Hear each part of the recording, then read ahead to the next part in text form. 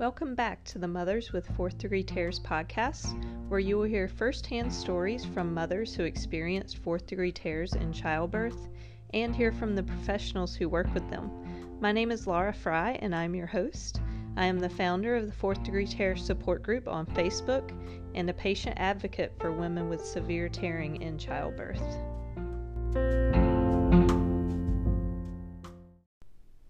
On today's episode, I'm honored to be speaking with Jo from the UK. Jo's fourth degree tear was almost 25 years ago due to a forceps delivery. Unfortunately, she had a lot of complications that she dealt with for over 20 years, which led to marital problems and eventually losing her job. And while her story is a difficult one to hear, it's also an encouraging one, because through the power of social media, she was able to reach out for help about 3 years ago and has finally been getting the physical and emotional support that she needs. And not only is she helping herself, but she's also using her story, which was featured in the Daily Mail this past July, to help others like herself who have been suffering for years or decades, but also to help others whose tear maybe was not that long ago to go ahead and reach out for help sooner rather than later. So I'm really excited to talk to Jo, so let's go into her story now. Hi! How are you? I'm good. How are you? Yeah, really good, thank you. Good. It's so nice to finally meet you or talk with you. I know. How weird is that? Connected through not good circumstances, but never mind. Yes, exactly. Awesome. Well, thank you so much for talking with me. That's okay. My pleasure. Yeah. Okay. So the year is 1995 and it's March and my baby was due on the 19th and I had a very good pregnancy. It was a first baby, a much awaited first grandchild. Everything in my pregnancy was perfect until the last month when I had preeclampsia. And then I was watched and my blood pressure was checked and I was in and out of hospital just for that reason. So then he was late and because of my blood pressure, they decided to induce me. Again, that was absolutely fine. So I went in the day before and I was induced and obviously to start with it didn't work. And I was induced the second time about 8 hours later. And then my labour started to progress in the early hours of the Saturday morning. My labour was absolutely fine. There were no issues with it at all. It was going along quite well. But then when my waters broke, they were meconium stained, so they said that the baby was in distress. That was about 8 o'clock in the morning, and they said that I should really have, I should think about having a cesarean. And again, I was a bit like, oh gosh, that's not how I'd planned it, but, what will be, will be. So then they took me down to the labour ward because I was still on the maternity ward because I'd been induced. I arrived on the labour ward and they said they were going to keep monitoring me and hopefully I could not have to have a section. So the morning went on.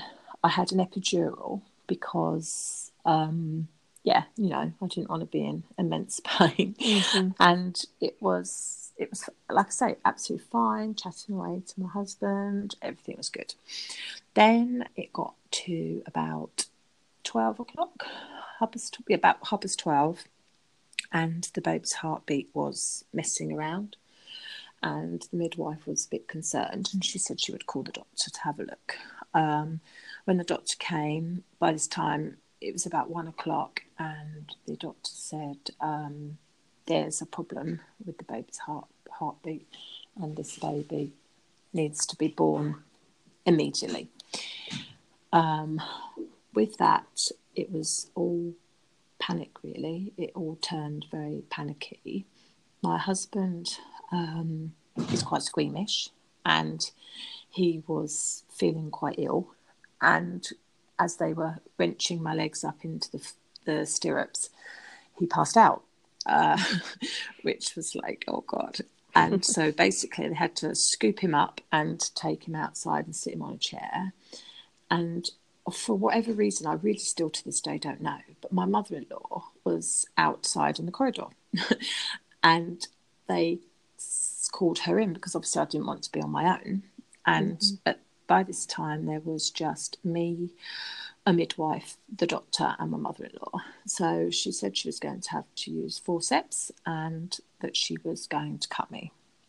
Again, I literally didn't really know what that meant.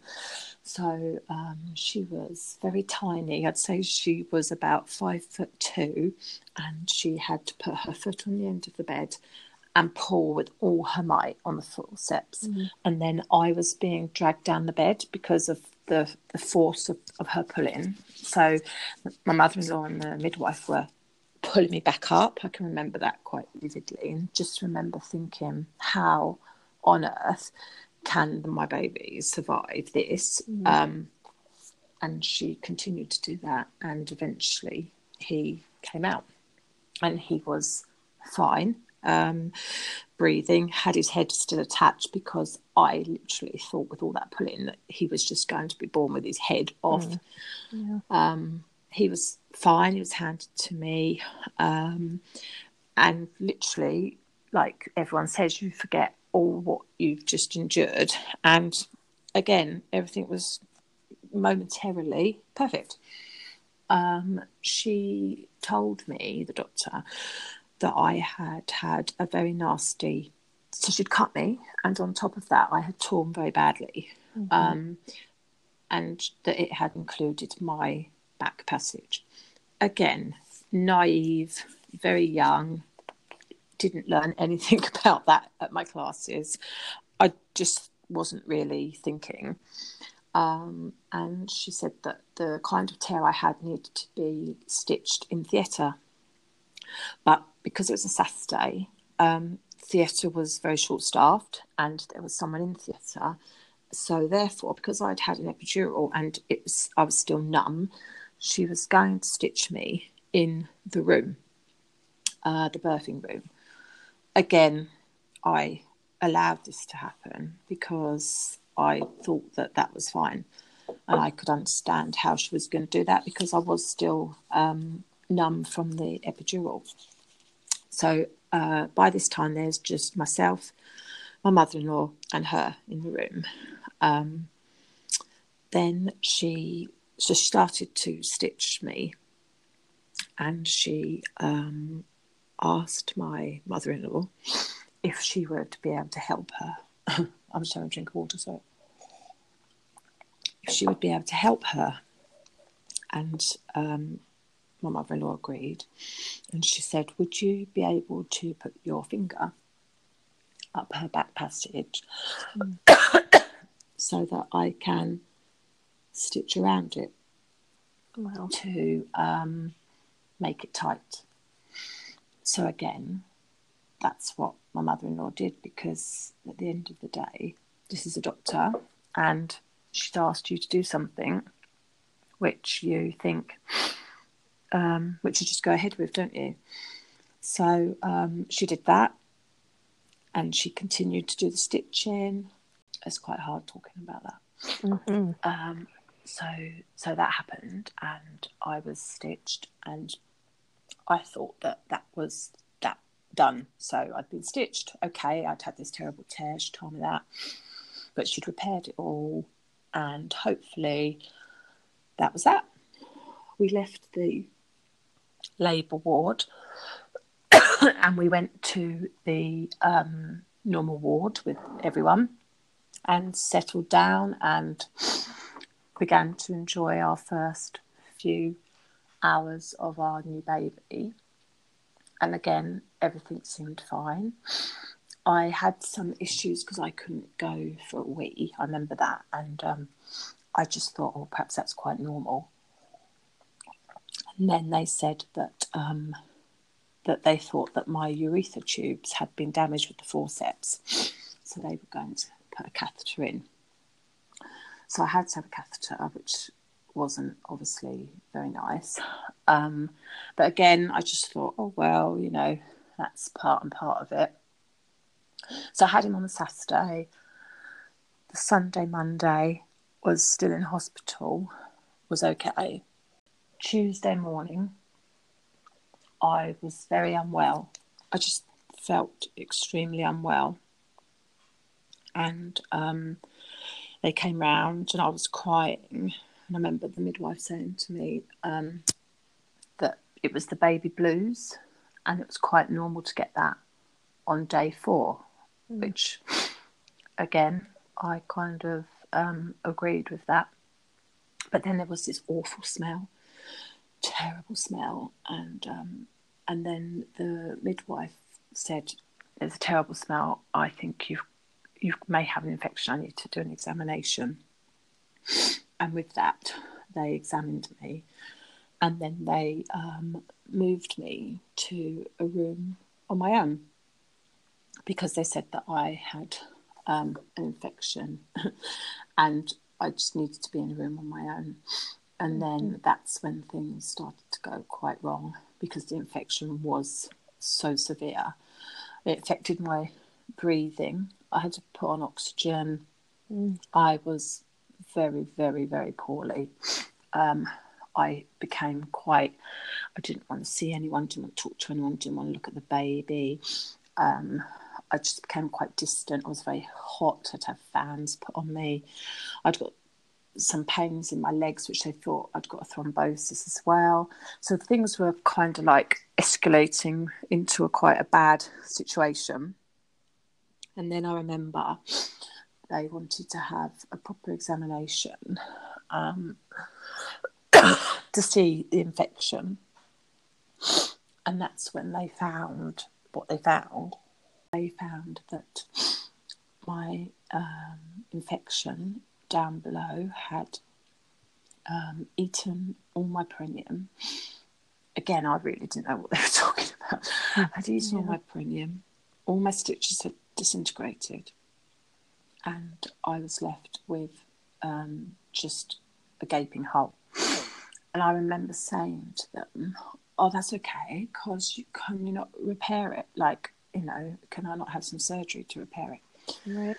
And I remember them standing at the end of my bed, like sort of giving you that, you know, that very saddened look, saying no, because it's like severed material that rips. You can't then stitch the severs. There's nothing to stitch. There was nothing there. So it was going to have a granulation process, which would take quite a long time. And in the meantime, I had to care for the wound, be on laxatives, and all that kind of stuff. And it was so hard to take in. I really just did not know what was happening. So I'd got a catheter. I was on oxygen. I'd got a drip with all the antibiotics. I was got this gaping wound, and I'd got this baby, and I just literally just didn't know what I was going to do. So they kept me in hospital for another 4 days, and then I remember they used to take my little baby. They used to take him at 7 in the morning because they let my husband come at 7 in the morning and leave at 11 at night, and then they would have Elliot for the night time, so that I didn't have to do anything with him.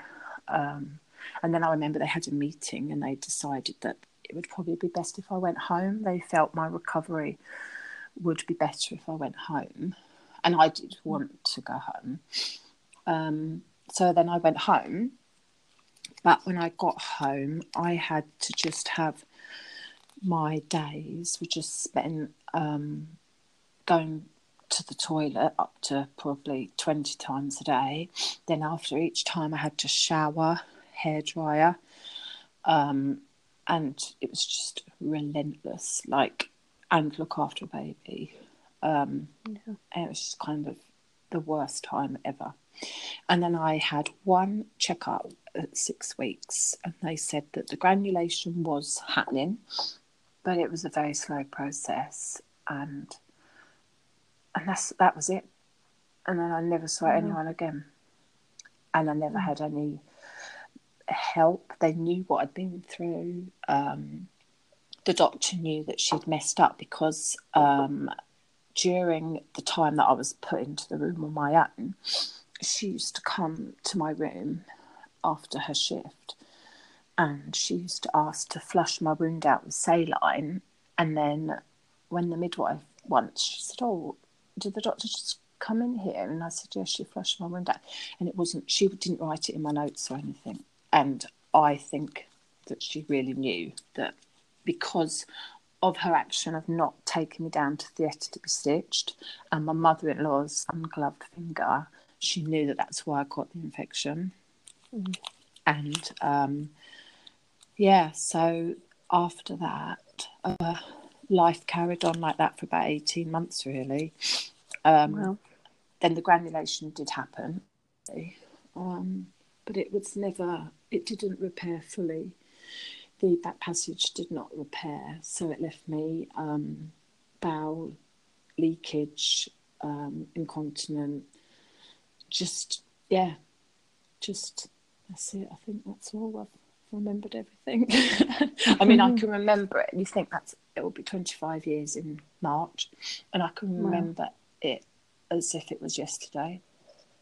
Yeah. Yeah. So that's more or less what happened. And just then the wound, like I say, didn't heal up fully, and that's what I'm left with to this day. But I mean, obviously, my marriage split up. My husband couldn't cope. The fact that I'd gone into hospital as one person and come out as someone totally different. All my time was spent with my the care of my injury was all I could think about, and my baby. I had no time for anything else. So we split up, but we got back together. But yes, that's that. And so did you, I mean, I know you said you had the 6-week checkup and that was pretty much it. I mean, did they do any sort of follow-up with you as far as, seeing any doctors or specialists or? No, nothing. Well, nothing at all. I never saw anyone. I was never seen again. I was never offered anything. I suppose, really, I should have been the one to ask for more help, but I just wanted it to just go away. And I really, really thought it would get better. Yeah. I did think it would I never dreamt in a million years that 25 years down the line I'd still be having the problems. And maybe I should have been the one that pushed. I mean, the surgery, they couldn't have done surgery until it had granulated anyway. And then once that had been done, you just don't want anything else to happen. Yeah. And I was coping with a marriage breakdown, trying to bring my child up as well. I just felt I couldn't, because also there was a complaint done about the doctor. So the hospital did contact me, and they said that there'd been 4 other ladies that had problems, but mine was the worst, and that they were going to do a complaint, and they wanted me to do one as well. And I just didn't. I could not even get involved with that. I just wanted to forget that she ever existed. Yeah. So I decided, because back then there wasn't those sort of things. You didn't claim against your doctor. Nowadays it's very, very different. But I decided not to. And as it happened, the 4 other ladies, it was enough to get her. She wasn't allowed to then work in this country anymore. So that kind of made me think that I hadn't imagined it all, if that makes sense, that she was the bad person, Right. and she had done what she'd done, but I was not in any fit state to be doing anything like that. I was trying to, day to day, just trying to get on with my life. Yeah.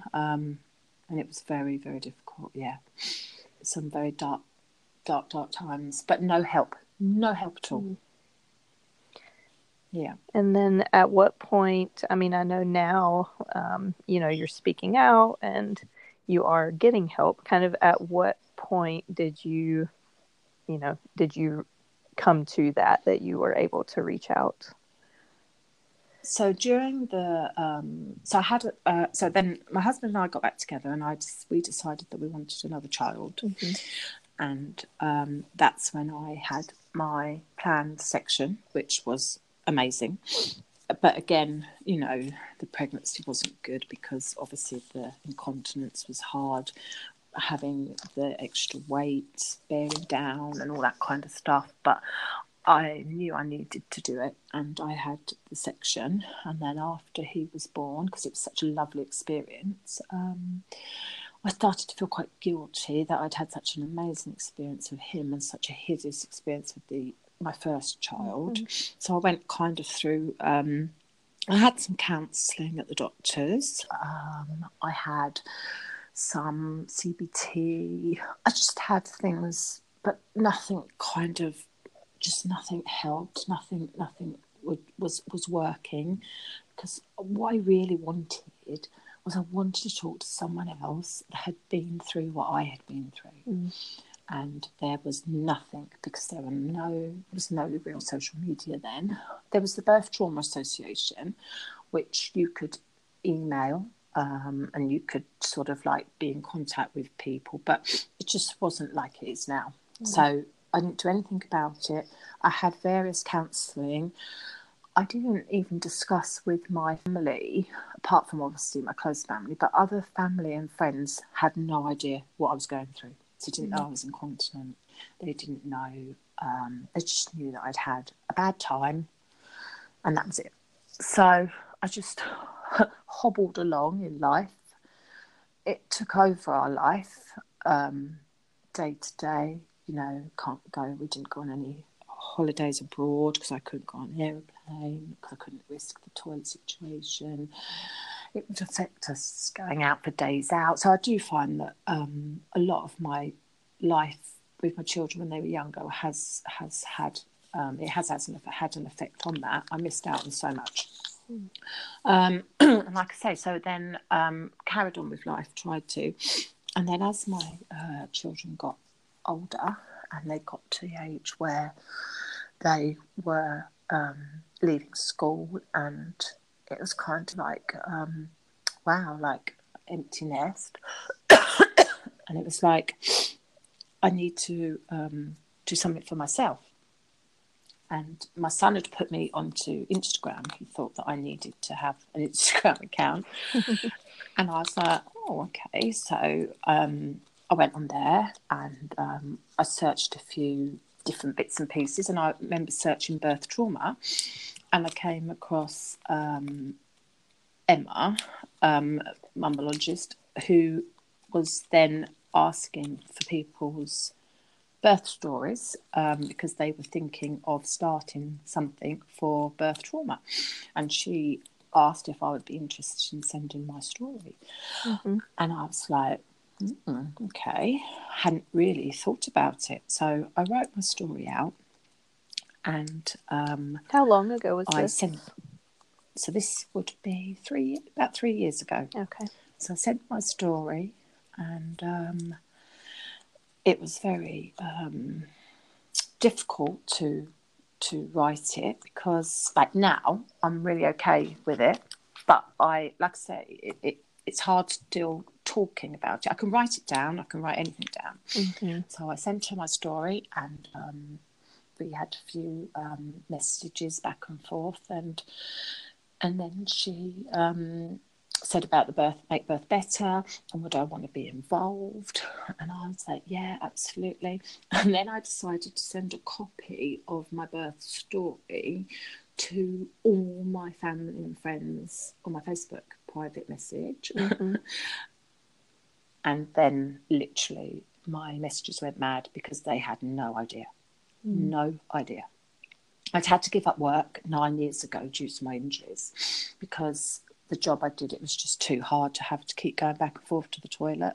Yeah. So they knew that things like that had happened, but they did not know why. And they had no idea it was all to do with having Elliot. So that was very therapeutic for me to do that, because I was able to sort of like come out, if that makes sense, to not be embarrassed anymore. So like they'd say, oh, we wondered why you wouldn't come out for meals, and we wondered why you'd let people down at the last minute, and they didn't know. And now they did. And that gave me the confidence to think, no, I'm not going to be, because I used to be embarrassed. That was my problem. I was so embarrassed. And then I thought, no, I don't need to be embarrassed, because this happened to me. Someone did this to me, and I now need to help other people to show that you can do something about it. And through all of that, and meeting people like yourself and all the groups that I started following on Facebook and that, it just gave me the strength to be able to go to my doctor and say, right, I need to sort this out now. And that's what I did. So now I'm having physio. I see the continence nurse. I'm seeing the colorectal surgeon in next month. And there are options and choices that I can make. And I just wish I'd done it earlier. I just wish that young girl that was so broken and so vulnerable and was crying out for help, I just wish someone had just literally been there like Emma was, to say, this is this, and there are other people that have been through this, and here they are to talk to. And I know that it would have made such a difference to my life. Like, you know, I don't regret any of bringing my children up, and they had a wonderful childhood, each of them, but I do know that there was a lot missing, and my mental health was really, really not good. But you know, you can't dwell on the past, can you? And I hope now, that's why I do so much speaking out, that my story can help other women, again, older women like me, that whose children, you know, like I just imagined I'd have to live like this for the rest of my life. And I've had so many messages from women my age and older that just thought that was it, that was their life now. Yeah. And to know that there is help, and and to know that these people aren't judging me. Like, I don't need to be embarrassed. That's how I managed to get the help now, really, was thanks to Emma. That is so awesome. Yeah. And I love that obviously you're able now to help women like yourself who are years or decades down the line, but also I know you are helping a lot of younger moms too, to hopefully be able to reach out earlier, so that they're not years or decades later still struggling. That's the one thing that I really, really want to get across, and that's what I do say to the younger ones is, I know that, you know, you've just had this baby, you're trying to cope with all of that, but do not leave it, because you can get help mentally and physically, and it you know, the help is out there now, and I would have given anything to have just had someone talk and say, oh, I had that, and I had this done, and go to your doctor and you can have this done, and it's all going to be okay. Whereas I have had so many dark times where just literally used to just sit and just think, I hate my life, I hate myself, how has this happened, how has this happened to me? And like I say, he was a longed-for baby, a planned baby. I mean, the only worry I had before I went into hospital was my beautiful designer pram going to be delivered in time. And it's things like that you think, oh, I want to go back to that girl again. I want to be that carefree young girl that all she was fretting about was her pram. Yeah. And I had no idea what I was going to go through and how that would then stay with me for the rest of my life. Yeah, just through giving birth, it's quite, it's a big thing to get your head around, isn't it? Yeah. And you mentioned just now your son, which I love. You have talked about him that he is like your number one cheerleader. Oh, absolutely. Yeah. A lot of mums have asked me in messages that I get, how did it affect my relationship with my son? Mm-hmm. And that's a very good point, because at first, in that hospital, laying in that bed, hooked up to all those drips, I used to look over and I'll admit it, and I admit it to him. And I used to think, what have you done to me? Mm-hmm. Like, I came in to have you and you have destroyed me. Mm-hmm. What I did feel, not hate, but I just felt so... I just felt, I don't know, that it was his fault. Yeah. And then when I got him home and fell hopelessly in love with him, I went through the stage of panicking that because I'd hated him, that something bad, I was going to be punished because I'd hated him, and something bad was going to happen to him. So that was bad, because I probably spent, poor kid, up until he was sort of about 10, you know, if he was going on a school trip, I was like, oh my God, yeah, this is it. This is when something's going to happen. Do you know what I mean? Yeah. Because I felt that I had hated him. Like, the midwives would practically put him under my nose and say, oh, you know, do you want to feed him and all this? And I'd be like, no, because I just couldn't even look at him at times. So so that was fine. The love then does come. Of course it comes. Then when my husband left us, it was just me and him. So it was just me and him against the world. And we were like that together for 3.5 years. And we were just best buddies. And I then decided to tell him. He was 18 and we went out together for the day. And I said to him, you know, because they just knew that Mummy had a bad tummy. She had, you know, Mummy's problems. And, you know, we'd have to, why we had to race home from family events, and why we had to race home from days out, and why Mummy had to run off places. We just used to say Mummy wasn't well. So when he was 18, I said to him, look, I need to talk to you. And the reason that I'm not well, it happened when I had you, because I didn't want him to feel that it was his fault, because it's not his fault. And we had a chat, and he was sad for me, but he was absolutely fine. And from that day on, he has had my back. And we can go out places if we're all together, and he'll come up to me and tell me where the toilet is. He'll ask me if I'm okay. He knows, like, if I need the toilet. He's just amazing. And yes, so mums have said to me, I'm so worried that my relationship with my child is going to be compromised, because part of me did blame the child, etc., etc. And no, you could not get closer than we are. So yeah, he's my number one fan. Yeah, I love hearing that. Yeah. Yeah, I think it's good to hear that, because it has been a question that a lot of people have asked me, is that, and that's when I stress to them that absolutely they won't remember any of that. None of all the hard times, they don't remember any of that. Yeah. So another thing I get asked a lot is about about having another child, because afterwards I asked to be sterilised, and they said no because I was too young.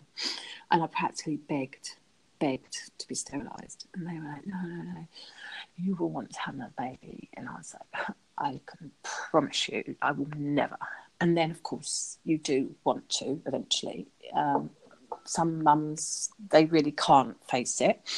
But I did. So, again, that's another thing to know that you cannot, to push to have the planned cesarean. I mean, I didn't have to push, literally went in, he looked at my notes and said, you can't give birth. And I knew that I was having a planned section. But again, that's hard as well to think that if that hadn't happened to me the first time, then I would have probably gone on to have 2 more children. And I wouldn't have had to put myself through major surgery.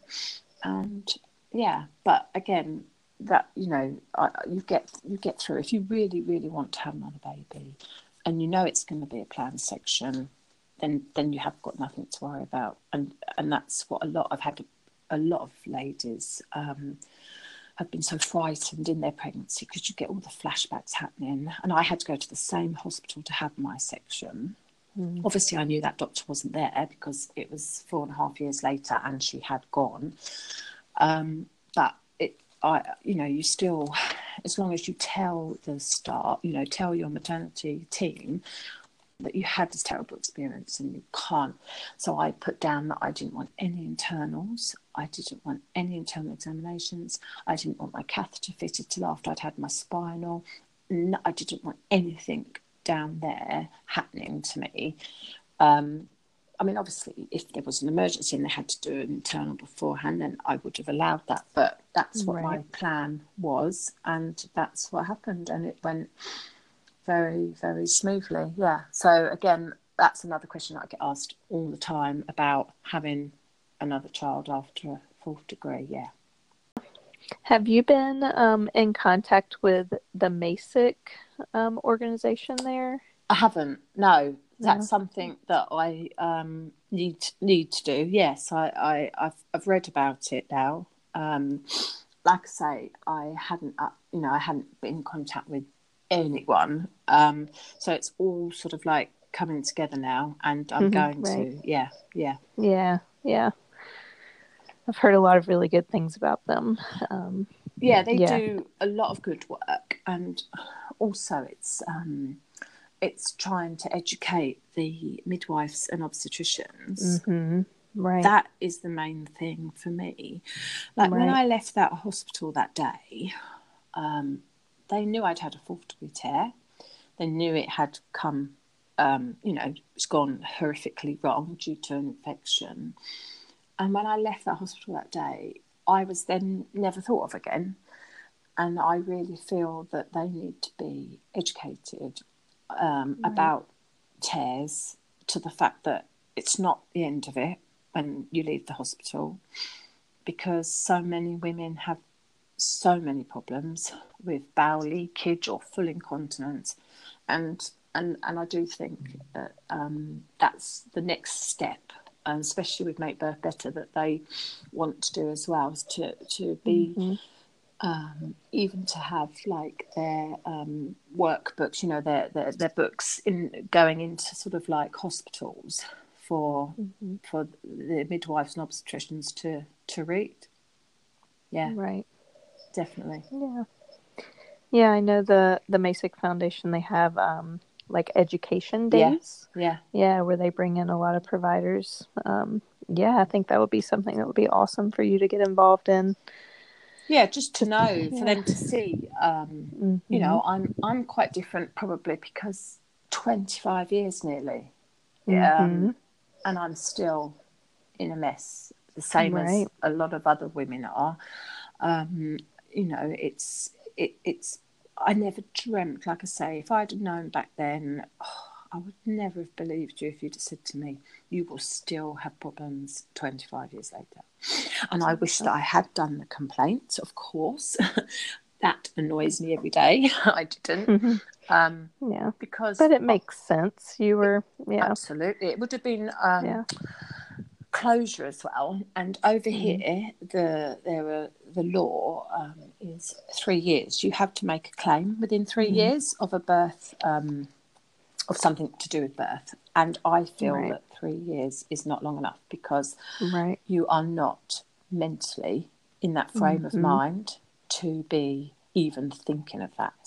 Right. I just was not. If it was now, I would do everything in my power, because I had to give up my job. So that's hard in itself, because for 9 Mm-hmm. years, we've been down to one wage earner because I can't work. Right. And that's all through fault of someone else. And that's hard.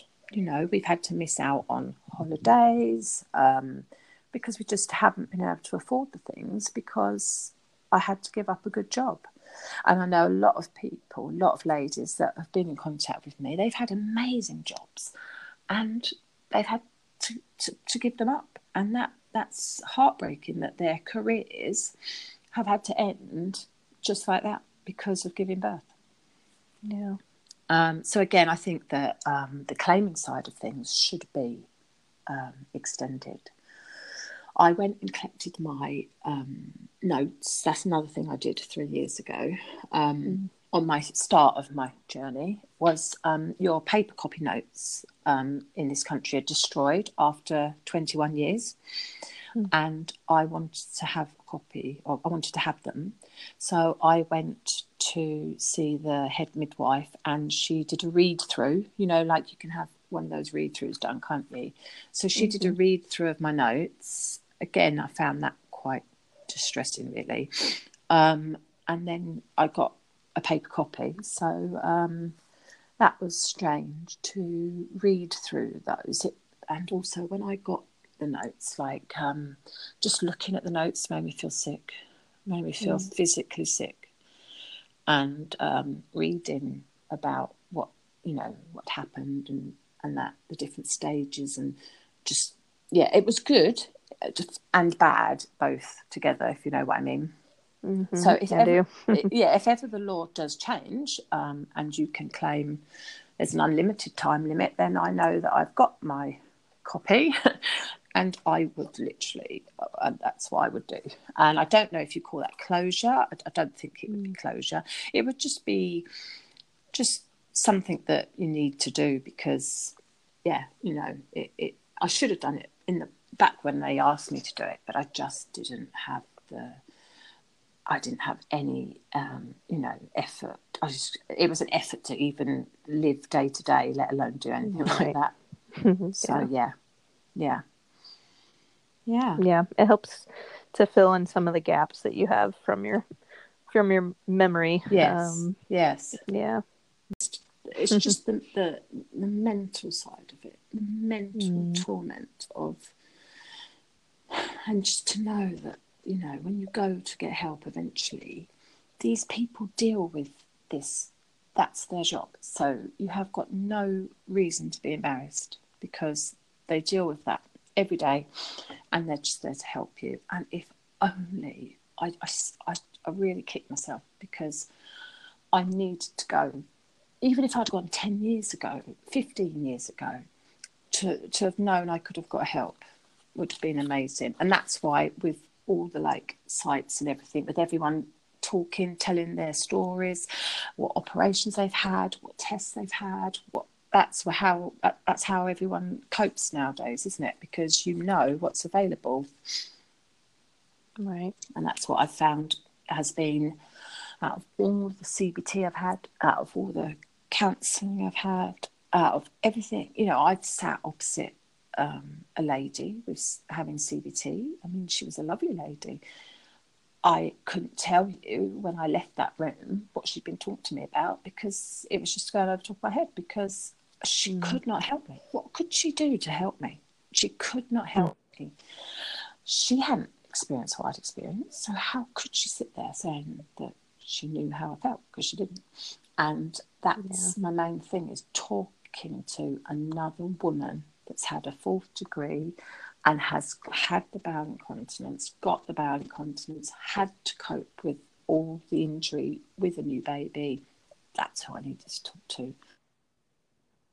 The lady trying to give me CBT, I was not in the right place to be wanting to talk to someone like that. And that's another thing that I think the doctors are quick to sort of either give you medication or say, yeah, have some counselling, but it's not specific counselling, is it? General counselling just can't cut it, can it? It's got to be specified for what you've been through. And that's how now is my time to shine now, because I'm literally doing everything. Like, you name it, I'm doing it. My own recovery, everyone else's recovery. I mean, doing that Daily Mail article that Caroline and I did was literally so out of our comfort zone. And momentarily we were a bit like, oh, no, I don't think I'll do it. And then I thought, no, think of all the women that we can help. Yeah. And the messages that I got, because obviously my Instagram name was mentioned, the messages I got from women, it reduced me to tears, some of the messages.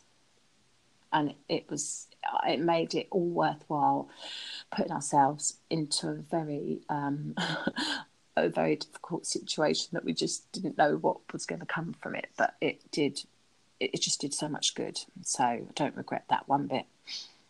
Yeah, it's definitely amazing that you did that. And I know there had to have been so many women who related to your story.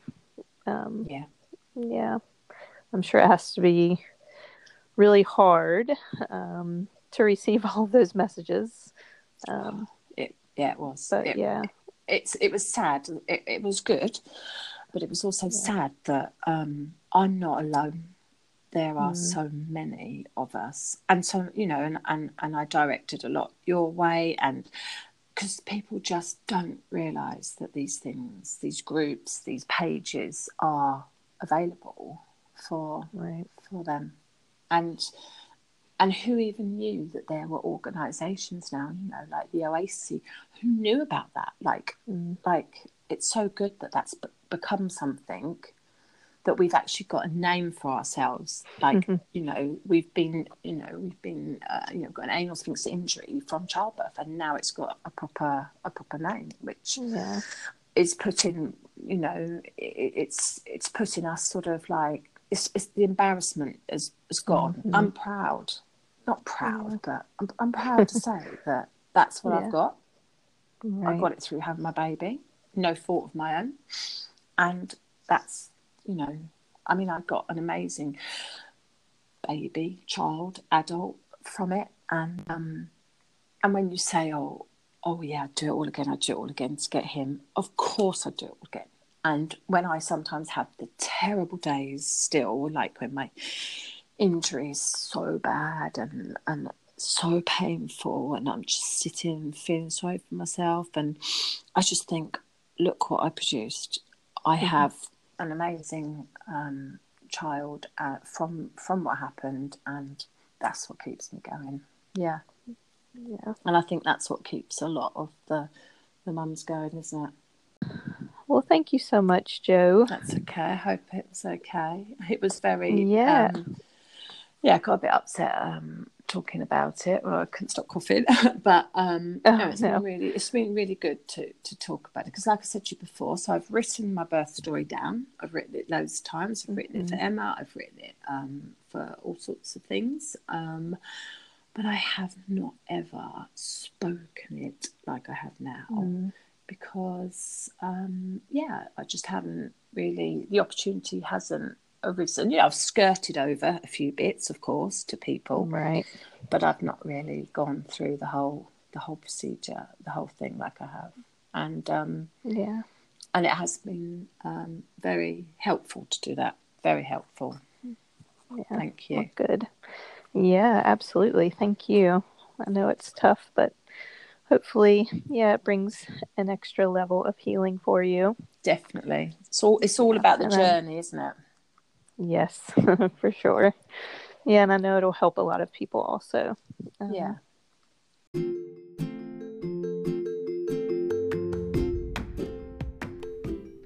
Thank you for listening to this episode of Mothers with Fourth Degree Tears podcast.